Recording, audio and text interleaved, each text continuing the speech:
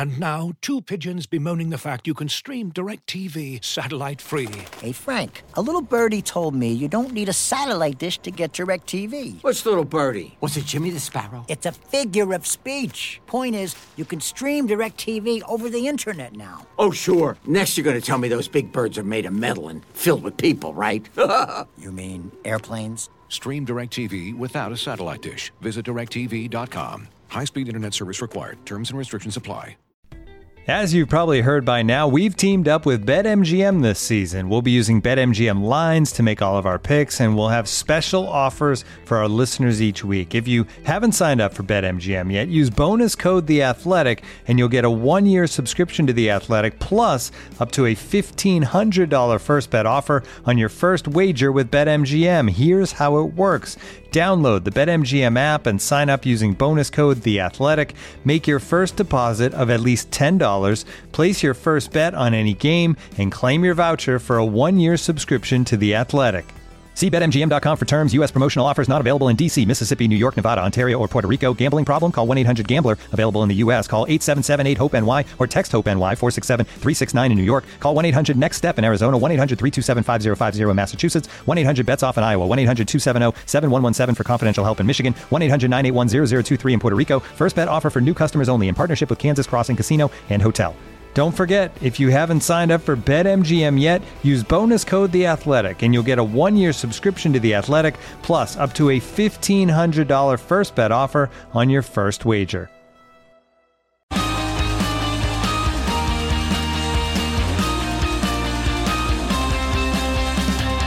The race is on, and Ferrari finally revealed the SF21 just 2 days before the start of Formula One pre-season testing. The question is, will it be good enough to allow the team to bounce back? To answer that question, and many more, are Scott Mitchell and Gary Anderson. Well, Gary, hello. We've got to pile straight in with the standard question for pre-season. How do you rate the Ferrari launch? It was okay. The car was there. There's a few pictures of it.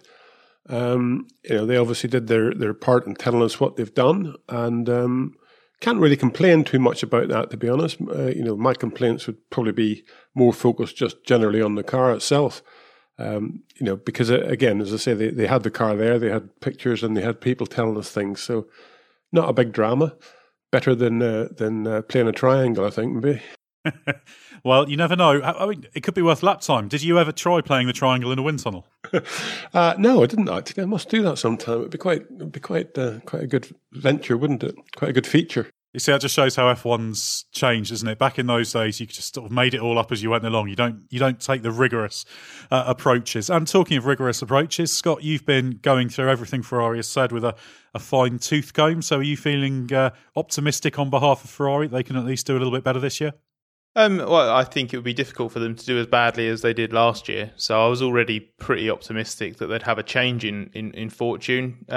As we'll get into in this conversation, I think a lot of what's come out of their launch, when you see the scope of the change, even on the surface, what's visible, and then obviously what's much more importantly for Ferrari gone on under the bodywork, especially with the engine, I see no reason why they can't re-establish themselves as the third best team, but I'd be lying if I said I believe that it'd be back to as you were in 2019. I think they fell so far behind last year. This is really going to be a sort of transitional season as they try to just moving themselves clear of the midfield group will be a success for Ferrari this year.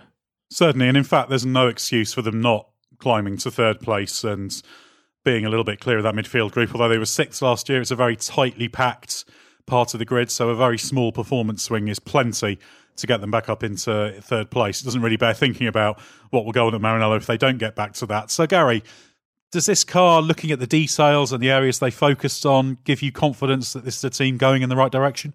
Well, yeah, I think it's a team going in the right direction, but as Scott says, I think the main developments are all underneath the bodywork, the stuff that we can't see. And that obviously includes the power unit to try to make up for whatever deficit they really did have last year.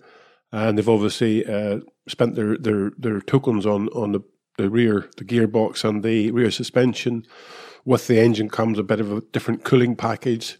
So, all of that's heading away, and we don't really see it in detail, but it's all about getting, better airflow through the back of the car. But the the airflow starts at the front of the car, and the back of the car can only work with what the front of the car gives it. So at the end of the day, I'm surprised they haven't gone more aggressively on the front end of the car, because it's sort of been proven that it's a good step, this narrow nose package. They've gone for a more complicated sort of wing mounting, I suppose you might call it, on the front of the nose. That's part of an area where there's a body section that goes on there. Basically, it has to be very, very low G level to crush it. So you can do fairings at the front part and not actually be part of the structural part of the nose.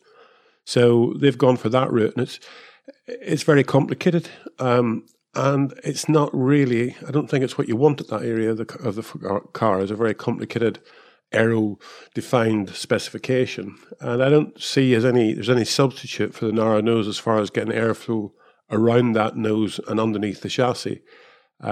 So I think they missed a trick there at the front of the car to get the airflow set up better for the rest of the car. So I'm not seeing anything externally on the car that would make me get excited. The side pods themselves are a bit more, as we call them, cling wrapped, and that's to go in line with the cooling packaging of the new engine requirements. So they've been able to tighten that all up, but they sort of haven't done it as much as others have done it. So they're still in the catch-up mode in my book. They're not actually leading the way anywhere. I can't see anything leading the way. So unless they find something revolutionary with the engine and its power output, which I think it's getting to a point now where the power output from these engines is sort of leveling off a little bit.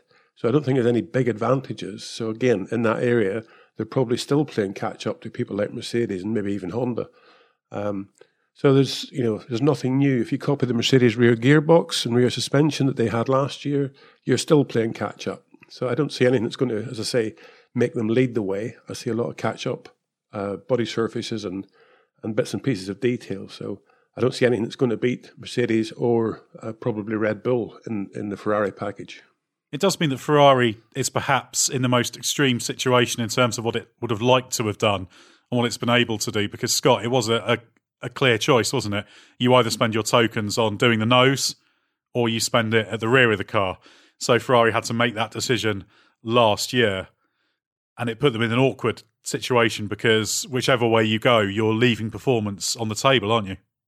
Yeah, and I guess they identified the rear end of the car as a particular weakness. They basically, the way Enrico Cardile, the chassis chief at Ferrari, put it is that they needed to make a quick decision on where they would be able to implement what he calls radical change. And what Ferrari decided is that is the new gearbox and rear suspension, and within that is Ferrari's permitted development token spend. This would have presumably been committed to quite early, just to maximise development time as much as anything else. But I was also wondering, sort of before the launch, sort of how much the new engine would necessitate a new gearbox design. But basically, Ferrari have obviously tried to make the most out of this. So the power unit, the engine design works obviously partly in tandem with what the chassis guys do. Gary pointed out that you have the slightly different shape at the back of the car with the bodywork, which is related to the engine. Ferrari have described it as a more tapered rear end, and that they wanted to design more sort of downwashing bodywork is how they described it. And it is obviously significant. It's a significant part of the car's architecture at the rear of the car. But yeah, just to go back to what Gary was saying before, if all they're doing is righting the wrongs of last season, then that means that they are probably at best 12 months behind the likes of Mercedes, for example. So this is why we're not talking about them as, restoring F1's big three in the sense of having three teams at one stage maybe fighting for a win. They're just going to elevate themselves to the top end of the midfield. I can only assume that the weakness that they saw in the package at the rear of the car, plus what they needed to do around the engine with their changes there, they just felt that as an overall package was worth prioritising over something at the front of the car. But there's always going to be a trade-off there, because I think, as Gary was sort of pointing to, that if you re-profile the front end of the car, you're affecting the airflow over the rest of the car. So they'll have left something on the table. And while they had the biggest amount of time to find because of the extent of the straight line speed deficit they had, the draggy car, the fact that it just didn't seem to be an all-round very good package, they also still had fundamental limitations in how much they could change. So, yeah, lots of time to find, arguably quite a bit of low-hanging fruit, but that's all in the engine, in the car itself, struggling really to identify anywhere they've been particularly innovative. Scott, there's just one thing I'd like to add there, really. As you said, their chief chassis designer said they had to make a quick decision, but making a quick decision doesn't necessarily make a quick car. Sometimes you have to think about those decisions. And, I don't see that. The car that they have at the moment, yes, they've detailed a lot of stuff. Obviously, the cooling, the engine maybe needs less cooling, but we won't know that until we get to some of the hotter circuits and see how they have to open up the back of the car to get it to cool. A lot of good detail on the car itself, but there's a lot of good detail on the Mercedes and on the Red Bull, and that's why I'm saying it's still a catch-up process that they're within. They haven't revolutionized anything on the car. It's definitely just a catch-up package, and sometimes you need to bite the bullet a little bit. Obviously, the rear end of the car is critically important for lots and lots of reasons, for diffuser sensitivity, for the performance of the rear wing, cooling performance, this new floor regulation. But again, I sort of hate to harp on, but the front of the car sets up the airflow regime for the rest of the car, so you have to get that right. Otherwise, it's like driving in turbulence. Any Formula One car, any car out there on the road, even, driving behind another car will always suffer, whether it's a loss of downforce or turbulence and the car starts moving around on you. And basically, if you don't have a good airflow off the front wing, through the front suspension, etc., then the rest of the car is, in effect, working in turbulence. It's not working in good airflow. Well, I'm going to make you harp on about this a bit more, Gary, because I think it's easy when you look at the nose. People can see the differences between the Ferrari approach and the narrow, sometimes shallow approach some of the other teams have had. But obviously, in the grand scheme of things, it's not an enormous order of magnitude scale difference. But how much difference in terms of the volume of airflow you're getting into the right places and also the disruptions to the airflow are you talking about? How big a deal is that? It's a huge deal because, if you consider where the nose is, obviously it's forward of the front tyres. So you've got the front wing in isolation as such there, working and doing its best to generate downforce from free airflow that's coming at it. And then that airflow, there's two great big bits of black rubber behind it. And you have to try to get that airflow to come off that wing and go inside the tyre, or some of it, what we call outwash, goes outside the tyre.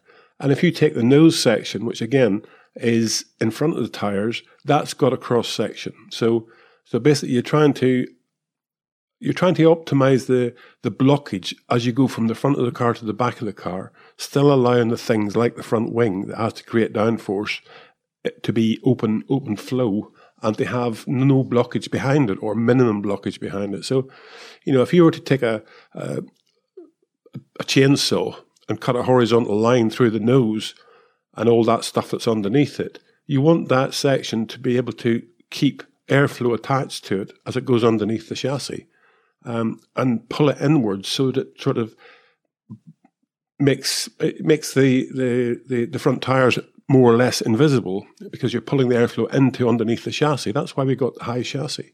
And the wider the nose is, the more you're having to do, the more dramatic work you're having to do in that airflow to pull it in there. So I believe there is a percentage difference in the narrow nose to the wider nose, a decent percentage difference there. So it's a step that's worth taking. It doesn't work by just putting a narrow nose on the car and seeing if a narrow nose or a wide nose is the best. It needs to be developed in conjunction with all the barge boards and all the other bits, because you can't just produce more airflow there and think everything else will just work the same. It won't. It's probably a negative. But you have to start to evolve it, and then you'll hit the point where it's not a negative anymore. It sort of breaks even, and then you'll hit the point where you can make more out of it. So, as I say, the quick decision doesn't necessarily make a quick car. Well, obviously, they have decided the rear is the place to go. So, Scott, what do we know about the problems that they had last year in that area? They certainly made some progress in ameliorating them, but they didn't eliminate the instability problem, as Sebastian Vettel's qualifying performances proved. No, exactly. And I think once they'd got to the end of the season, they'd accepted that there were fundamental limitations within the package that they had while they did have this concentrated development program through the year. And obviously we won't see it because they have now changed that rear suspension. It'll be interesting to see sort of what that does for the car's balance. But I do wonder if they felt that the aero regulation changes for this year, obviously stripping away some of that aerodynamic performance at the rear of the car, would exacerbate a bad characteristic on the SF1000, and therefore making the change that they have was also a way of effectively preempting the bad stuff getting even worse into 2020. So last year they just had this. They basically had a situation where they could mitigate against the car's weaknesses, but they never eradicated it, let alone turned it into a strength. And I think by the end of the year, sporting director Lauren Mekies had described it as basically holding their hands up and saying that they know that the rear of the car isn't class leading. I'm not really sure what on last year's Ferrari would have been class leading, but they seemed pretty convinced that a big part of the car's fundamental limitation, performance-wise, was lay within the sort of the rear part of the car. Obviously, this is beyond the power deficit. This is beyond the car being draggy. It also wasn't the best car through the corners. It obviously didn't have the best mechanical platform. So I think it's telling that even with what I referred to earlier as low-hanging fruit, with a new engine and making the car less draggy because it's now got a bit more power to work with, and they can revise that calculation and that ratio, they still felt that they had a major mechanical deficit to address, which obviously has come in the form of overhauling the rear end or describing what that, they've described it as a radical change. I obviously haven't seen the internals, how everything links up, so I couldn't tell you exactly what they have changed, but it's just very, very clear that they saw that part of the car as maybe not as big of a problem as the power deficit, but certainly an order of magnitude higher than anything else on the car that needed to be improved. What do you see at the rear, Gary? Looking at it, it seems like they've done some stuff with a lower wishbone in the rear suspension. We know they've got a new gearbox. So what do you know about the rear of the car, and what do you think might be going on that we can't see? Well, I think they should have gone that route with the wishbones, trying to get the blockage down and move them rearward a bit, and that means you have to go into the rear crash box with some of the linkage. It also means, as I say, you're trying to get as much airflow through there between the inside of the tyre and the Coke bottle as you can, especially for this year with the new floor regulation. So whenever we talk about the rear end of last year's car being nervous or sensitive or whatever, that normally comes from the fact that when you're going down the straight, the car gets closer to the ground. And when the car gets closer to the ground, the diffuser will stall. Parts of the diffuser will stall. All those turning vanes in the diffuser, they're there to sort of compartmentalize the diffuser. And that means that, one or two of those compartments the airflow will separate on it. And that gives you a drag deficit, which gives you a straight line speed advantage. Ferrari probably pushed that quite a long way because they had the problem with less power last year. So they probably pushed that stall to a bigger area than what was practical. And you can do that. It's quite easy to make the underfloor stall and give you a drag, as I say, a drag reduction. But the problem is when you hit the brake pedal at the end of a straight or going into a corner, if that reattachment onto the diffuser isn't more or less instant, then for the driver, he's just got that momentarily 10th of a second or so, he's got no rear grip. Whenever you consider these cars are braking for, a second from 300 kilometers down to entry of a 100 kilometer corner, that 10th of a second is a big percentage of that braking area. And that's what the driver gets to feel this rear end being a problem. So then you end up, you're taking off front wing to try and balance the car a little bit better so the rear's not so nervous. And then, you lose grip because of that. And mid-corner you get understeer. And so you're in a spiral to nowhere. So obviously Ferrari have tried to attend to that problem by following the Mercedes solution of suspension, probably, to get more airflow through there, to try and help the diffuser to reattach quicker. And it will help for every car, I think, now, because obviously the leakage underneath the floor that you're going to get at the sides, because of the regulation change, you're not allowed those little vents in the floor to try and seal the floor. That will mean there's more airflow leaking underneath the floor, so the diffuser itself will actually be less tendency to stall. So at the end of the day, the regulations will help some cars. It won't help others. Ferrari have done what they can. And as I said, picking the back of the car is not the wrong thing for them to do. But in general, you need to pick the whole cars. The car works as one from the front tip of the nose to the rear tip of the crash structure. It works as one. You can't take one end and just focus everything on it. So it's down to the stopwatch. As I say, the horsepower, there is no substitute for horsepower. And if Ferrari have been able to achieve what was missing in 2020, then they'll have made a big step. And all the stuff at the back of the car will help a little bit here and there. But I still think they're playing catch up. Yeah, well, the engine's obviously the key question. Should just add, we are hearing from Italy that apparently they've moved the differential up a little bit to give more volume, more airflow volume in the side channel. So centre of gravity up, but a bit of an aero gain. So that's one little thing we are hearing may have happened. Engine-wise, Scott, they talked a lot about the engine, a lot of a power deficit to make up there. So what do we know? So we know that they considered a major change in splitting the turbo and the compressor, which is the Mercedes inspired solution that Honda also turned to for 2017, and that Renault is considering introducing for 2022. Ferrari did look into that, and they are still looking into that, but that is going to be for 2022 if it happens. They've opted to keep that the same for this year, but at the same time, they have worked considerably on the 2021 engine's layout. The most eye-catching detail that they've revealed is that they have revised the turbocharger, but there are also the usual attempts to improve the combustion engine and the elements within the energy recovery system. Ferrari have put an emphasis on the MGUH.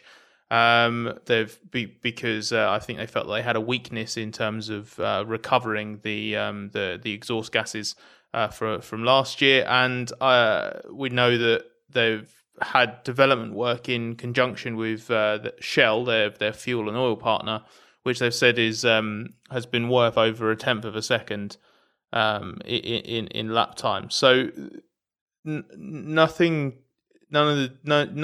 detail so far from Ferrari by way of explaining exactly sort of what area of the design has changed, shapes, specifications, dimensions, weight, anything like that. But in addition to the usual gains or attempts to make gains in areas like thermal efficiency and power output,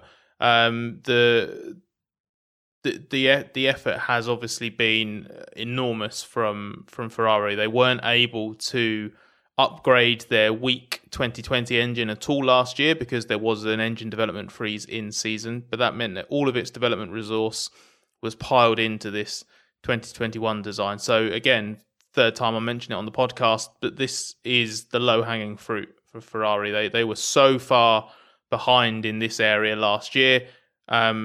A problem of their own making, because this was the result of having to make changes to conform to the new FIA technical directives that relate to fuel flow and oil burning restrictions. But there was a significant step to make up here. The big thing is that without a massive change, and even if they did something like split the turbo and compressor, that still would have only got them onto the same level as Mercedes, which goes back to what Gary was saying earlier about if you're just copying what other manufacturers or rivals are doing, you're not actually innovating, you're just playing catch up.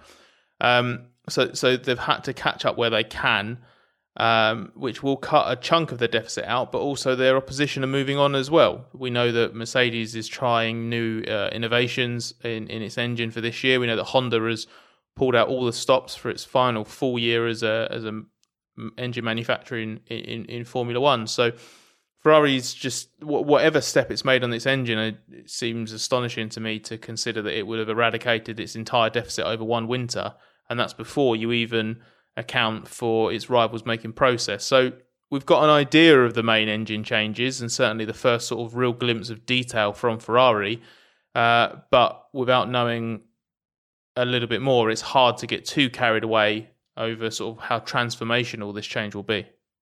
Well, it's interesting because we're getting mixed messages. Binotto publicly has been very upbeat about it. There are some mutterings from Maranello that the gains, while there, are not enough in terms of how much they have to make up compared to Mercedes.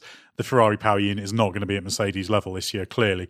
The question is how much closer it is and whether that means it will actually be able to go racing at the faster circuits. There were certain tracks last year where Ferrari really badly struggled, particularly with the drag level, but we know the drag level of the car supposedly has improved. So lots of gains. But Gary, without knowing the details of the engine, because it's basically, as far as we're concerned, it's a black box, isn't it? We can just see the car and take what they say about it. How much would you realistically have expected them to have made up, and where do you think they might shake out in that kind of noise behind Mercedes, where you've got Renault and Honda vying for best of the rest?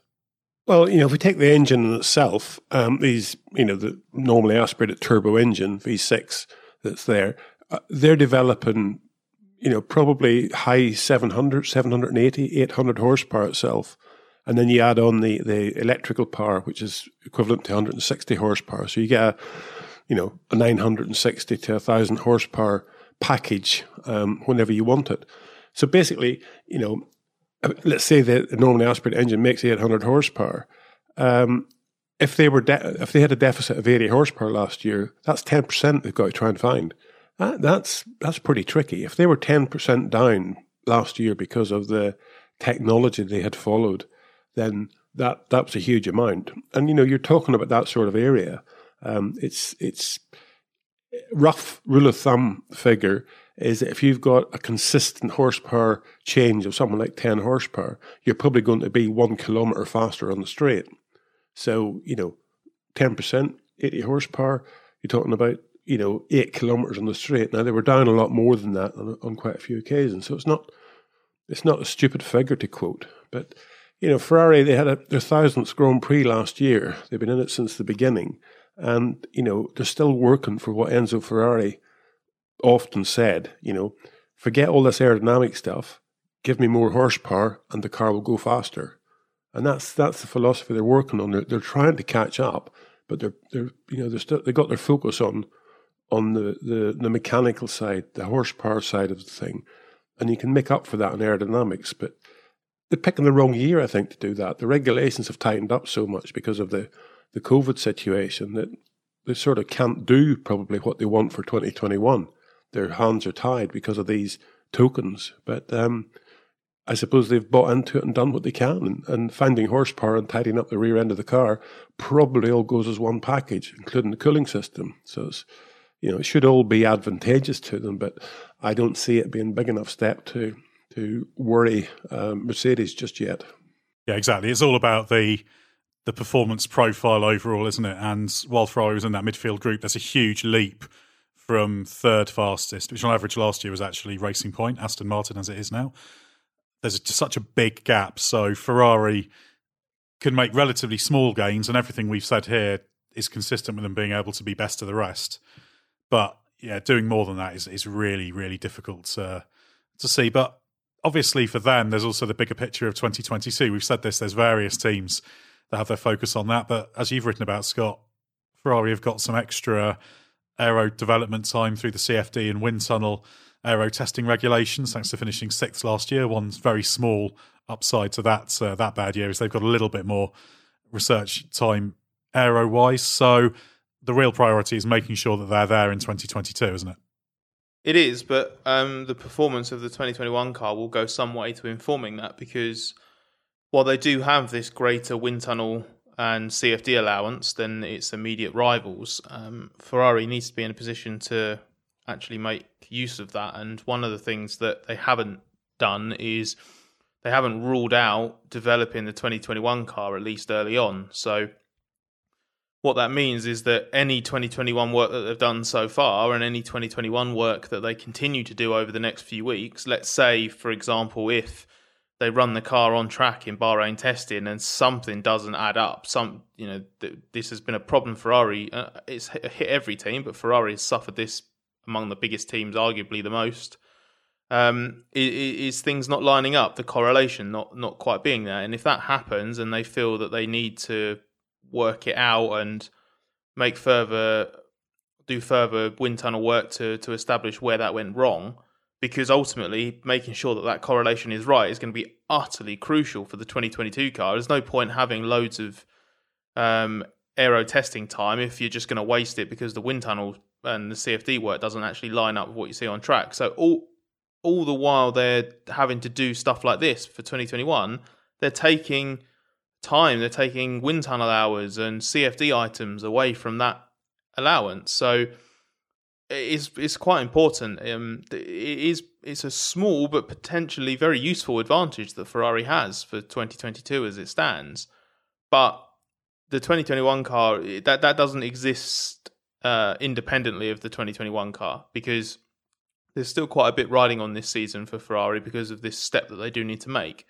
So if they drop the ball early on, if they realise in testing or at the first race that actually they've got something they need to undo on the 2021 car or improve or work out, then they're going to wave goodbye to whatever advantage they have for 2022 very quickly.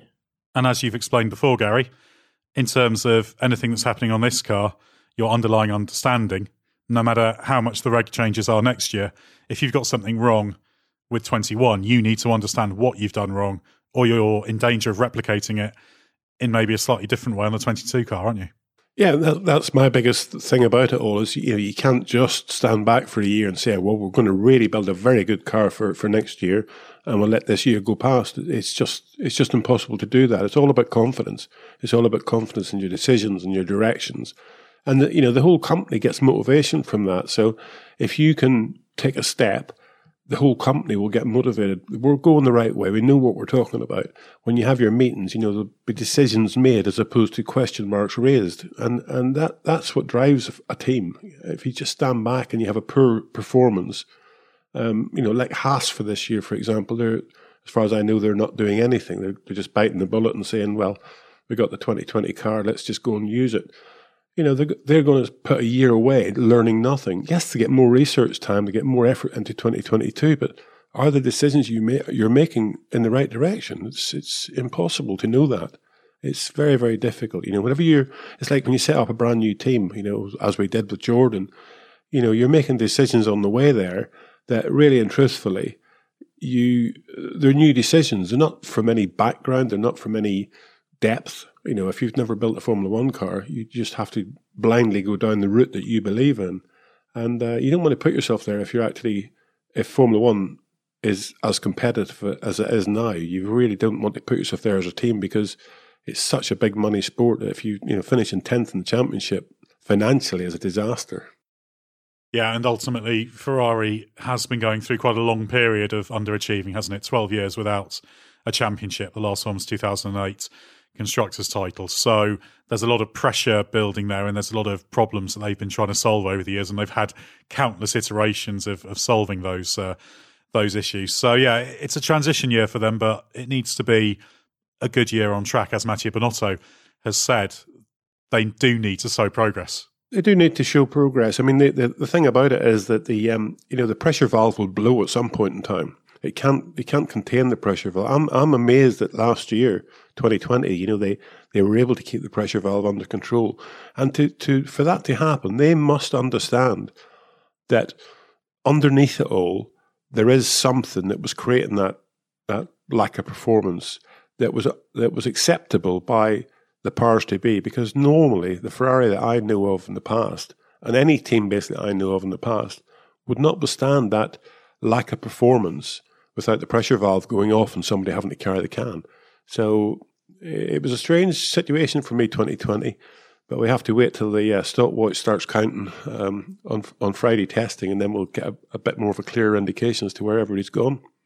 Just to go back to something we were talking about earlier, our colleague Mark Hughes has been looking into the rear end of the car and tapping up some of his contacts in Italy and has discovered roughly what's going on with the suspension.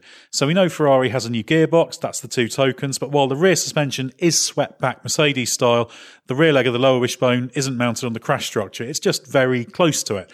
So that explains how Ferrari has managed to make these changes with the tokens that are permitted. You can read Mark's article about that on the race website. It's going to be great to get a proper look at the Ferrari rear end when testing begins. So, money on the table. Scott, final prediction. What do you expect Ferrari to do this year?